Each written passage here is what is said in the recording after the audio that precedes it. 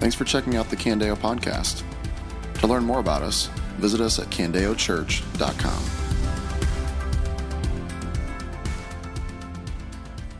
Well, good morning, Candeo family. I'd kind of hoped that Drew would get this out of the way so I wouldn't have to do it. This is going to be difficult for me to get these words out. Go Hawks. That was forced. That really was forced. I'm just playing to the crowd. But I know there's a big game on today. Caitlin Clark, she is must-watch TV. I lost a bet this week, and so if anybody has a large Iowa shirt that I could borrow on Friday to wear to my kids' school, I'll warn you, I'm going to burn it after wearing it. So if you want to throw that my way, if you have like a sacrifice you want to give on that, I'll take it, burn it when it's done. But go Hawks. So big day. If you have a Bible, I would love for you to join me in Titus 3. This is not going to be a Palm Sunday text. And so our worship and times of prayer, we're kind of focusing on remembering what this day fits, how it fits historically. But today we're actually teaching-wise finishing up our journey through the book of Titus. And today we reach the end. I want you to think about this for a little bit. But this is the question I kind of want to start off today with, and we'll come back to it at the end. But when you think about words and phrases to describe the type of church that Jesus loves, what words or phrases come to mind? Maybe you think of forgiving, gracious, joyful, others-centered, a hospital for the sick, loving, things like that. Those words kind of come to mind. Well, let me ask you this follow-up question. What then does the church do when there is somebody who would claim to be a follower of Christ, claim to be a part of this family, yet is persisting in sin? Open rebellion with no remorse. And this has moved beyond just a momentary slip-up. This has become, sadly, characteristic of that person's life. And beyond that, now it's threatening to disunify the whole church, creating division or harm others as a result of their sin. What do you do with a person like that? What if there was somebody within our church that emerged that began to twist scriptures, take the things of Christ that we believe to be really simple when it comes to the gospel, and then begin to pervert them, to speak things that aren't true? They're attracting an audience to themselves and is beginning to do harm among our people. What would we do with that? Or what would we do if there was somebody who, knowing what God clearly commands as far as what our lives should look like and things like that, decides to walk in the exact opposite direction, begins to live a lifestyle that is completely opposed to the things of God? And not only is their sin personal, now it's beginning to cause other people to stumble. It's even creating divisions among the church and even how to respond. What do you do with a person like that? Or what do you do in a situation where you have somebody who is a consistent drain on church resources, not just Candeo resources, but on your individual resources, constantly asking for help, constantly asking for a handout, but every time you offer them something, every time you try to help them back to their feet, they refuse to take steps forward, but remain in that spot, and they're exhausting the good efforts of the people of this church. What do you do in those situations? Is there, by chance, possibly limits to the open arms of the church? This answer may surprise you, but it's yes. Now, before you tune me out and label me as calloused, judgmental, harsh, all those things, give me 31 minutes and 5 seconds, okay? Give me that. But understand, the examples I just gave you are not just hypothetical, what ifs. These are real situations that you can read about in your Bible. They're in 1 Corinthians 5, 2 Thessalonians 3, and Titus 3, where we're at today. And the command that we're given, the call that we're given, is to reject such a person. This is where Titus has been taking us. Each week as we've gathered together, 46 verses, 6 times in this book of Titus, he has referred to this call for our lives to be defined by good works. God is consistently beating one drum as we walk through the book of Titus, and that drum is for us. If we're going to claim Christ, it has to look like something.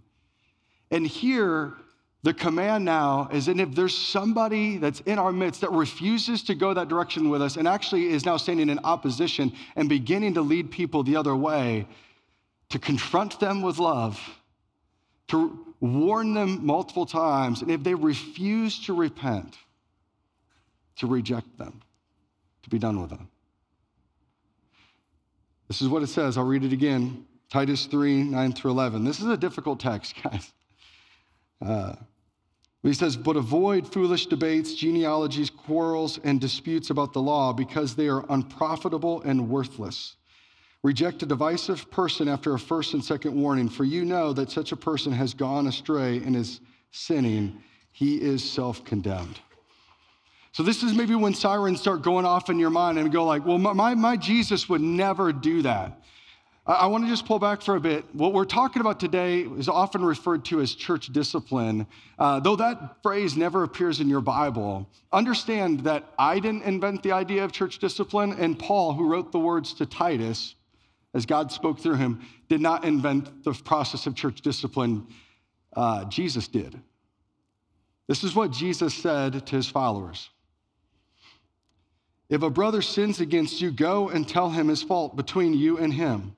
If he listens to you, you've won your brother. But if he won't listen to you, take one or two others with you, so that by the testimony of 2 or 3 witnesses, every fact may be established. And if he doesn't pay attention to them, tell the church. And if he doesn't pay attention even to the church, let him be like a Gentile and tax collector to you. The reality of our sinful nature is this, church family. Because we are sinners and we are prone to wander, in a healthy church, church discipline is in a sense happening all the time. Where one believer, a brother or sister, in love, first taking the plank out of their own eye, will then in love see and help another believer in their life see their sin and turn from it. That should be happening all the time. But what Jesus tells us here is that if you have that first conversation just between the two of you and they refuse to listen, now you should be calling in reinforcements. The motive here is love, and the goal is restoration. The motive is always love. The goal is always restoration. The first step is that you should go one-on-one, have a private conversation. But if they refuse to listen then, pull in 1 to 2 others. And if they refuse to listen then tell the church. And I want to make this clear. When we're in Matthew 18 here, what we're talking about here, the issue is not sin, right? We all have sin. We get that. The issue here is not sin. The issue is unrepentance. Church discipline is not in response to sin in a person's life. Church discipline is a response to unrepentance in a person's life that is moved beyond temporary unrepentance to now characteristic unrepentance. And if at any point in this conversation they repent, they turn, we celebrate a restored brother or sister. But if they refuse to listen even to the church, this is what Jesus says, let them be like a Gentile or tax collector among you. Now, church, I want to ask a really important question here. How do we treat tax collectors and sinners at Candeo?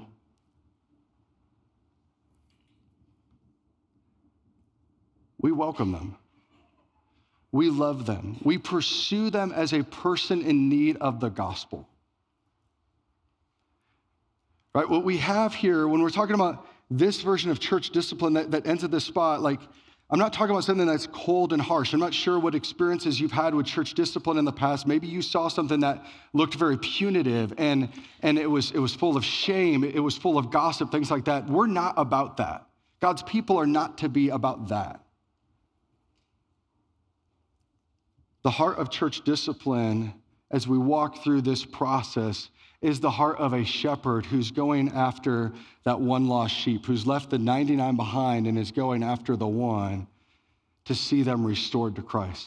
Does anybody know where that parable is in our Bibles about the shepherd who leaves the 99 and goes after the one?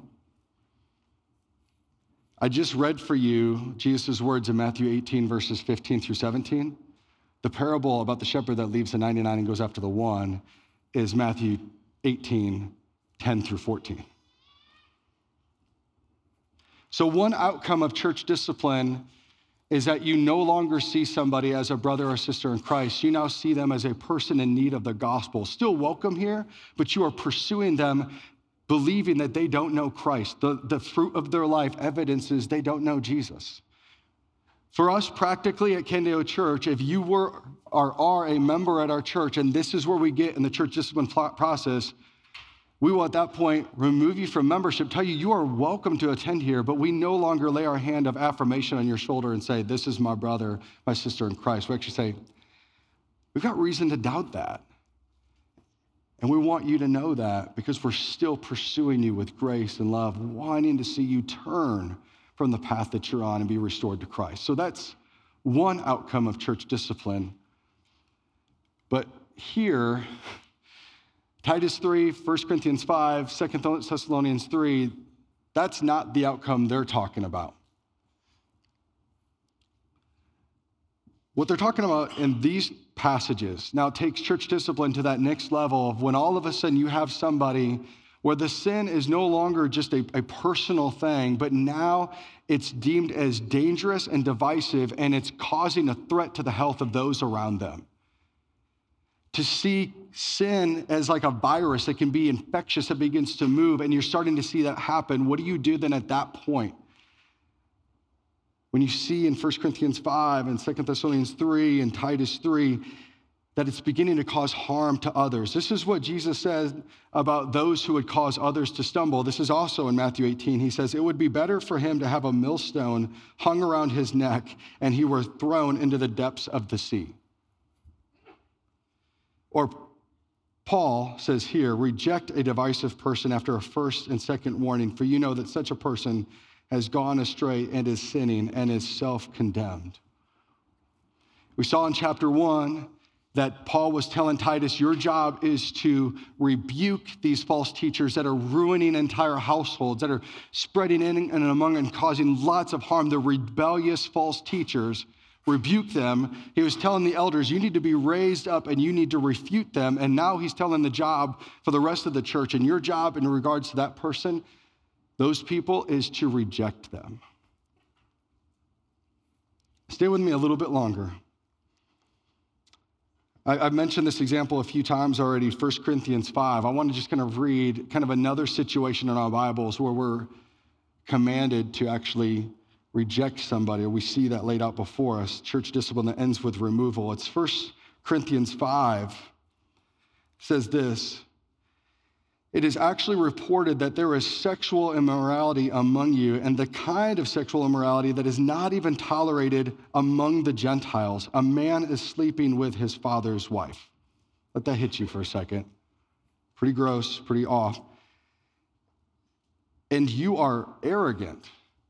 Well, I pause there. He's like, how could a church be like proud of something like that or arrogant about something like that?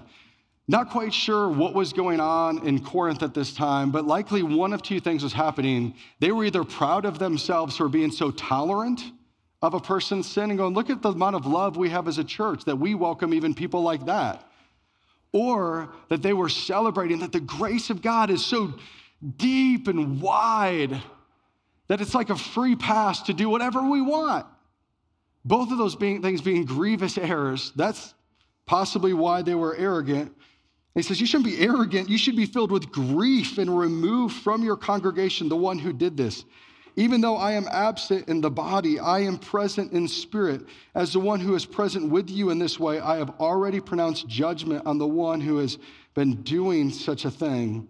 When you are assembled in the name of the Lord Jesus, and I am with you in spirit and with the power of our Lord Jesus, hand that one over to Satan for the destruction of the flesh so that his spirit may be saved on that day.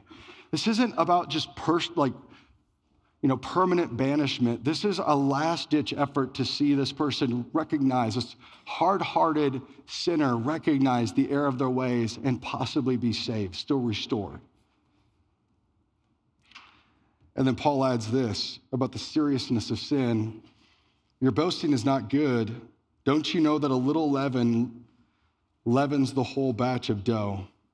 Clean out the old leaven so that you may be a new unleavened batch, as indeed you are. I get it. Many of the people who are in the room are like, all right, I don't want to talk about this anymore. Give me like 5 more minutes on this, right? I want you to see this as a beautiful thing. We need to understand that sin is serious. The most deadly thing that we will ever know is sin. Sin is like this spiritual virus that invades our souls and it infects every part of us. It's deceptive and it speaks lies to our minds. It hardens our heart. It corrupts our motives.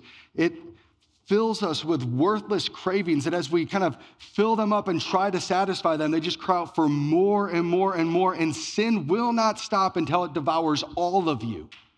It wants you dead. And Satan celebrates its work. And what 1 Corinthians 5 is reminding us here is of the spreading power of sin. Sin is not something that should be coddled or played around with or tolerated. It is meant to be addressed, called out, and shunned. And what sin can do is it can work through a whole person. It can also work through a whole church. It's invasive. It's infectious. And that's what we saw and see here in Crete. When Paul is talking in 3:11 about this person who has gone astray, some of your Bible translations use the word that they are warped or perverted. Literally, the phrase in Greek means they are twisted, like turned inside out. This is the person's settled state of mind that even when confronted in their sin, they are so twisted, so perverted, they may even claim that God is with them on this whole thing. But they are flipped upside down and inside out, and what they are committed to are things that are worthless and unprofitable. In Crete, likely their message looks something like, oh, you have Jesus, but you need Jesus plus something else to have all that God wants for you. It was a Jesus plus message. And these false teachers were working their way into households and bringing ruin and harm to many people. Something like that you don't just look at and kind of turn a blind eye to. You're supposed to speak out, you call out, you address, you rebuke, you try to correct, you rebuke again and again, and then eventually have nothing to do with that person. And Brian Chappell said this in regards to this text, and I think he said this rightly, that there are those who love to divide, which is what's happening here in Crete, and those who divide out of necessity. That at some point, the primary mission of us as shepherds as a church, or the primary mission of us as a church together, moves away from a rescue mission for this wayward believer and moves into a spot of protection, a protection of the flock mission. The motive of every step of this discipline process from the first to the last is love, not judgment.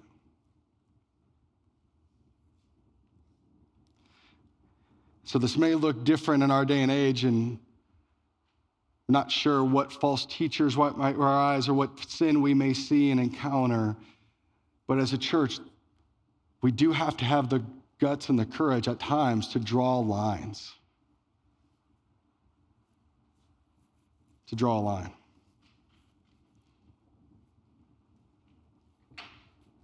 God in his love is serious about sin. And we need to, in love, engage one another about it. And for those who refuse to hear correction, persist in waywardness, there are 2 outcomes on that as we shepherd a church. But not only is God serious about sin, he is serious about good works. And I want to get to that. Go back to verse 8 with me, would you? I want to read just 2 verses here. He says, this saying is trustworthy, and I want to insist on these things so that those who have believed God might be careful to devote themselves to good works. These are good and profitable for everyone. And then again in verse 14, he says this, let our people learn to devote themselves to good works for pressing needs so that they will not be unfruitful. If you're taking notes, this is the question that this text is putting before us today. Very simply, what are you devoted to? What are you devoted to? Notice in both of those verses, verse 18 and verse 14, the same word is used in regards to good works, that we should be a people devoted to good works. The fact that he uses that word twice, I think proves it's not an accident. And I love that he uses the word devoted because he doesn't set the bar too high for us. He's not saying be perfect in good works. He's also not setting the bar too low for us and saying that we should desire good works, but we should be devoted to good works. Like, I'm curious when I say the word devoted, like what ideas come to mind? When I think about like what we're devoted to. Like one of the things in my life that I'm devoted to is I'm devoted to my wife. If you're married in the room, hopefully that's true for you as well. Husband or wife, that you are a devoted husband. You are a devoted wife.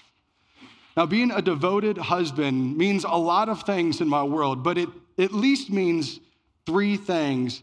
And these are principles that carry over from my marriage into what our relationship should be like with good works. So follow me on this one.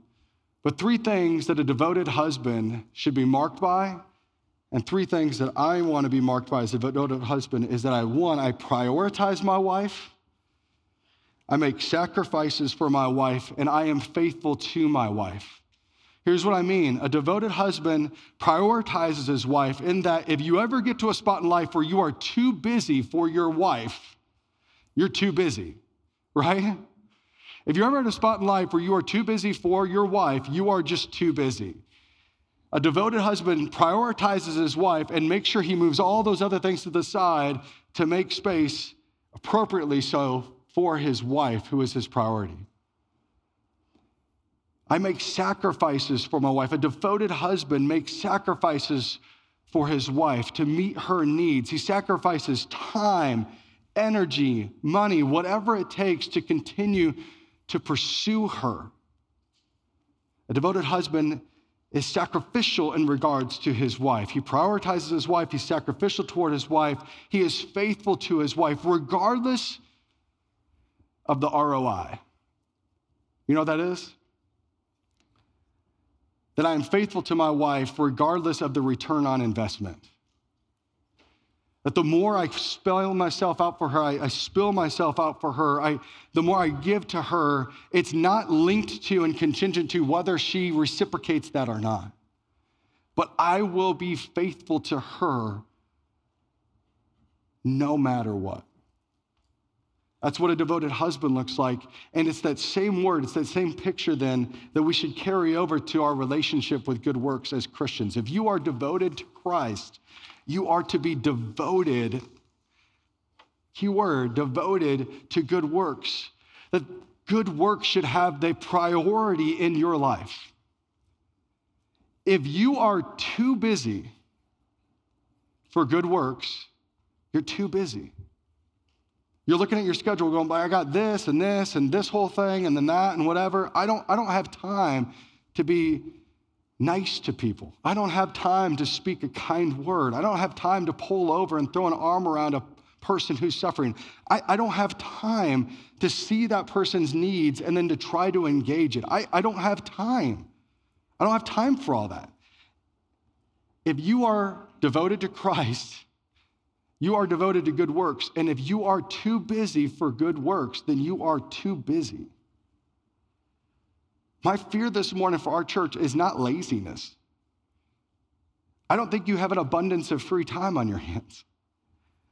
My biggest concern is that you are busy with the wrong things. But for us as believers, good works needs to be a priority of our lives. We need to be sacrificially committed to good works. You're going to have to redirect some of your time, your energy, your financial resources. You may have to make space in your budget to figure out, like, how do I even have space to take money out of my back pocket and give it to others who have needs? You're going to have to look at yourself in the mirror and say, that was wrong, that response was wrong, and each day continue to put one foot in front of the other to continue to remain committed to good works, repenting of your sin, apologizing to others when you are wrong and at fault, and continually pursuing good works, being faithful to them, regardless of the ROI, regardless of as you pour yourself out, you ever get anything back on this. I'll just caveat this real quick because I'm not being person specific. See, there are times when we can pour ourselves out for the good of other people and they just take and take and take and take and take, and you could exhaust yourself on them and they will never step out of the spot that they're in and start walking on their own 2 feet. It may be at times good for you to look at that and go, I love you, but right now I'm beginning to enable you. I need to move my faithful commitment to good works towards somebody else. I'm not talking about person specific, I'm talking about action specific, that you are a person faithful to good works in all things at all times. Does that make sense? Because I know there's some great-hearted people in here that you continue to pour yourself out into this one spot, and I go, man, if you maybe move that to this person, I think you'd see God do a great work there. And that takes wisdom to know at that point, when do you need to move those a bit. But if you're devoted to Christ, you need to be devoted to good works. I want to make sure that this is clear because I could see some in the room asking, so what are the good works that God wants of me, okay? Like, can you just lay those out real quick? Give me a checklist. I'll just tell you this, church. The book of Titus is meant to be the checklist for you. If you want to know what good works God wants of you, that's the purpose of this whole book. We saw it in chapter 1, right? Like, not all of us are called to be elders, but every one of us should aspire to be characterized by the things that characterize elders, right? So if God says, hey, these are the type of people that I want leading my church, people who are blameless, not bullies, gentle, hospitable, and 15 other attributes there. Take note of those things. Those are the good works that God desires for you. We saw those right away in chapter 1. Chapter 2, you remember this when Stephen taught about how the older should be taking the younger under their wing and mentoring them. That's a good work. That we would be a multi-generational church where there's mentoring taking place, there's discipleship taking place, and what marks our lives is self-control. Not being addicted to alcohol, being reverent in behavior. What type of employees are we? Are we kind and submissive? Are we back-talking? What things define our works? Is it integrity and dignity? We saw it in the start of chapter 3. And this is where you begin to notice that good works are not just about what we do, they're also about who we are. It says in chapter 3, verses 1 and 2, that we should submit to rulers and authorities, be obedient, ready for every good work, that we slander no one, we avoid fighting, that we be kind, always showing your gentleness to all people. Don't forget what we've learned in this journey through Titus and the call to good works. And now Paul adds, as we get to these final verses, he adds in verse 8, that good works is really anything that is good and profitable for those around me. Verse 14, that they meet pressing needs. So if you look at something and want to just ask about it, like, okay, God, you've opened my eyes, you helped me to see this thing, ask yourself, would this action build up or tear down? Good works build up. Does this action strengthen or weaken? Because good works strengthen. Does this action unify or unnecessarily divide? Because good works unify. Does this meet a pressing need of my brother and sister? Yes, then that's a good work. That we should not be the type of people that look at somebody who's in need of clothing or in need of food or in need of like a warm place to stay and say, hey, be warm and well fed. I'm praying for you. But James calls us to be people who actually step into that moment and go, Oh, you don't have food, here's mine. Oh, you don't have a coat, here's mine. Oh, you don't have a place to stay, come stay with us. This whole book has just been laying out for us the good works that God desires for our lives. And God also wants to make clear that we've got our motives right. That's what we saw last week, right? That our good works don't fuel God's love for us, but God's good work for us fuels our good works for other people. We saw this last week, verses 4-8, that it's God's good works for us that fuels our good works for others. But when the kindness of God, our Savior, and his love for mankind appeared, he saved us, not by works of righteousness that we had done, but according to his mercy, through the washing of regeneration and renewal by the Holy Spirit. He poured out his Spirit on us abundantly through Jesus Christ our Savior, so that having been justified by his grace, we may become heirs with the hope of eternal life. That's the motivation that leads into the good works, that this saying is trustworthy, and I want you to insist on these things so that those who have believed God, who have experienced his goodness, might be careful to devote themselves to good works. These are good and profitable for everyone. Now, it's always dangerous to do this when you start naming names from the stage, because you're inevitably going to miss a few. But as we close the book of Titus, I do want to name names of people that would never draw attention to themselves, but I'll do it. But I'm doing it for this reason, because they would never say this themselves. But I would say it would be great if more people imitated them. And this list is pretty personal, because these are people that have meant a lot to me, and I just want to take a moment and say thank you to them. I don't even know if they're in the room right now. The first one's a no-brainer. Maybe you all could raise your hand and be like, I'll second that one. But Angela Schwartz has been an absolute godsend in my life. I'll tell you what, guys, if you want to love me really well, love my kids. And she did something, she's going to say it was small. It was huge for me. My daughter got sick and stayed home from school, I don't know, a month and a half ago, and I stayed home with her. And Angela dropped off the most incredible gift basket arrangement for her. But the sweetest thing that she left was a note that was a prayer that she was praying for my daughter. And I think the thing that was so cool is it was such a beautiful moment to tell my 6-year-old daughter that there are people in our church family that know who she is and are praying for her. For a 6-year-old to grow up as a part of a church family and to know the love and the care of a larger body, not just her parents, it's a beautiful thing. Angela's helped me love people better. I think of Glenn Keith. He's walking around this morning with one of those safety team earbuds in. Oh, you're over here. All right, everybody look at Glenn. Some people don't like attention. I can probably call Glenn out and give him a moment.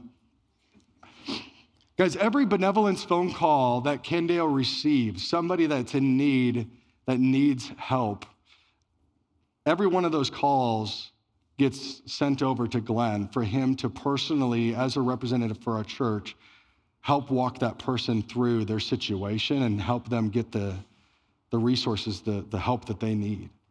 And he does it with incredible wisdom and care. The empathy that Glenn shows, the skill, though, that he has to help decide what is enabling and what is actually helping you get to a better spot. I've never been around somebody as well equipped as Glenn in that.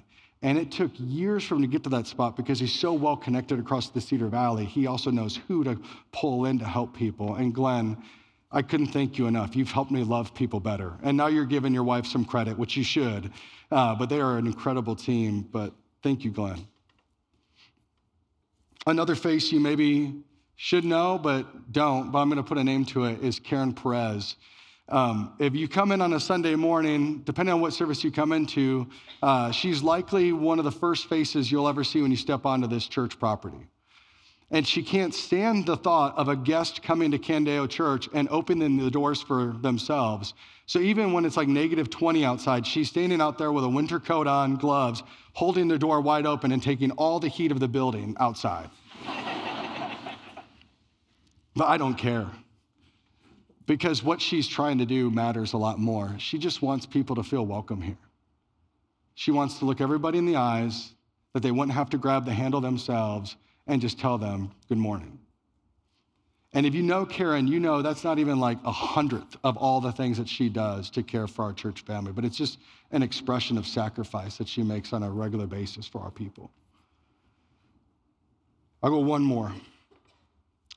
Mark Pingle.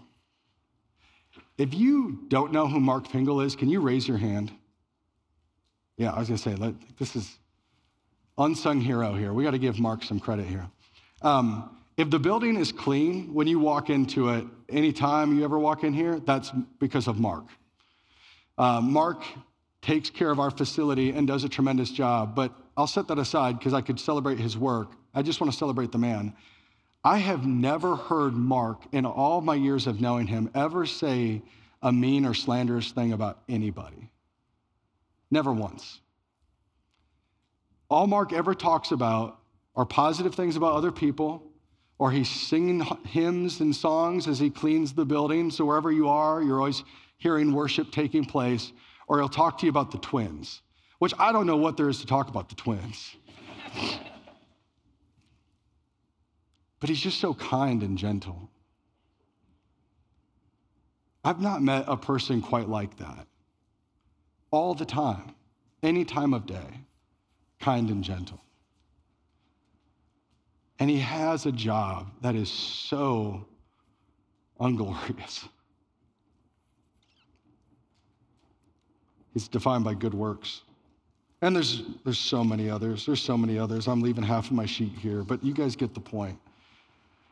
God has done a tremendous work among us because of the great work of the gospel in our lives personally. It's spilling out and it's happening. Your lives are changing, and I can see good works all over this place. But I think we can all look at ourselves in the mirror and go, but God isn't finished with us yet. He's not. He's not. I started this morning by asking you, when I talk about the church that God loves, and I ask you to find words and phrases that describe the type of church that God loves, and I asked you what words and phrases come to mind, did the phrase devoted to good works come to mind? Because, church, it absolutely should. The call of Jesus on our lives is not one of high character and good intentions. It's a call on our lives that our faith in Jesus should look like something, that our life should be marked by actions, that our faith be marked by fruitfulness that looks like something. And I just got to ask the question, what would God do with a church that was not only devoted to bold and courageous gospel proclamation, but matched that with bold and courageous gospel demonstration? What would God do with a church that had both of those things? My little bar was just flashing there. I don't know if they call that a cursor or what, just flashing on that page for about a day and a half because I didn't know how to answer that question. What would God do if we were able to match both of those things? I sat there, I was totally stumped, didn't know what to write, and I just put this phrase. I don't know how to put it into words, but I would love to see it. And it's obvious as we walk through the book of Titus that is the desire of God, not just for the church of Crete, but for this church and for all of his churches. I want to pray that be true. Can we pray together? Lord Jesus, I'll be the first to admit your work is far from over in my life. Graciousness does not define every aspect of my life. Quick to jump toward good works is not something that defines my life. Even having eyes to see needs around me, that is something I lack. Then beyond that, even the empathy to enter in, to truly feel sorry for somebody rather than for my prideful side to go, oh, well, they probably got themselves in that situation. I'm not going to help. Or for the way that I can justify so many sins in my life, the way that I maybe slander some or speak mean and with mean tones or others, or I harbor bitterness in my heart, Lord. There is just so much work that you desire to do in my life yet. And I plead for you this morning that today would be another day of experiencing your great grace, your great call on my life, that I know that today I stand righteous before you, cleaned and washed clean, filled with the power of the Holy Spirit to be changed and to be different. And so I plead and pray, change me, change us, and do something among us that we could never even put into words, but we just delight when we see it. Thank you for those around us who set a great pace. And thank you, Jesus, that we can fix our eyes on you and see what righteousness looks like, goodness looks like. And by your Spirit's power, we'll imitate you in them. Amen. This has been a message from Candeo Church. To learn more about us or to hear more messages, visit us at candeochurch.com.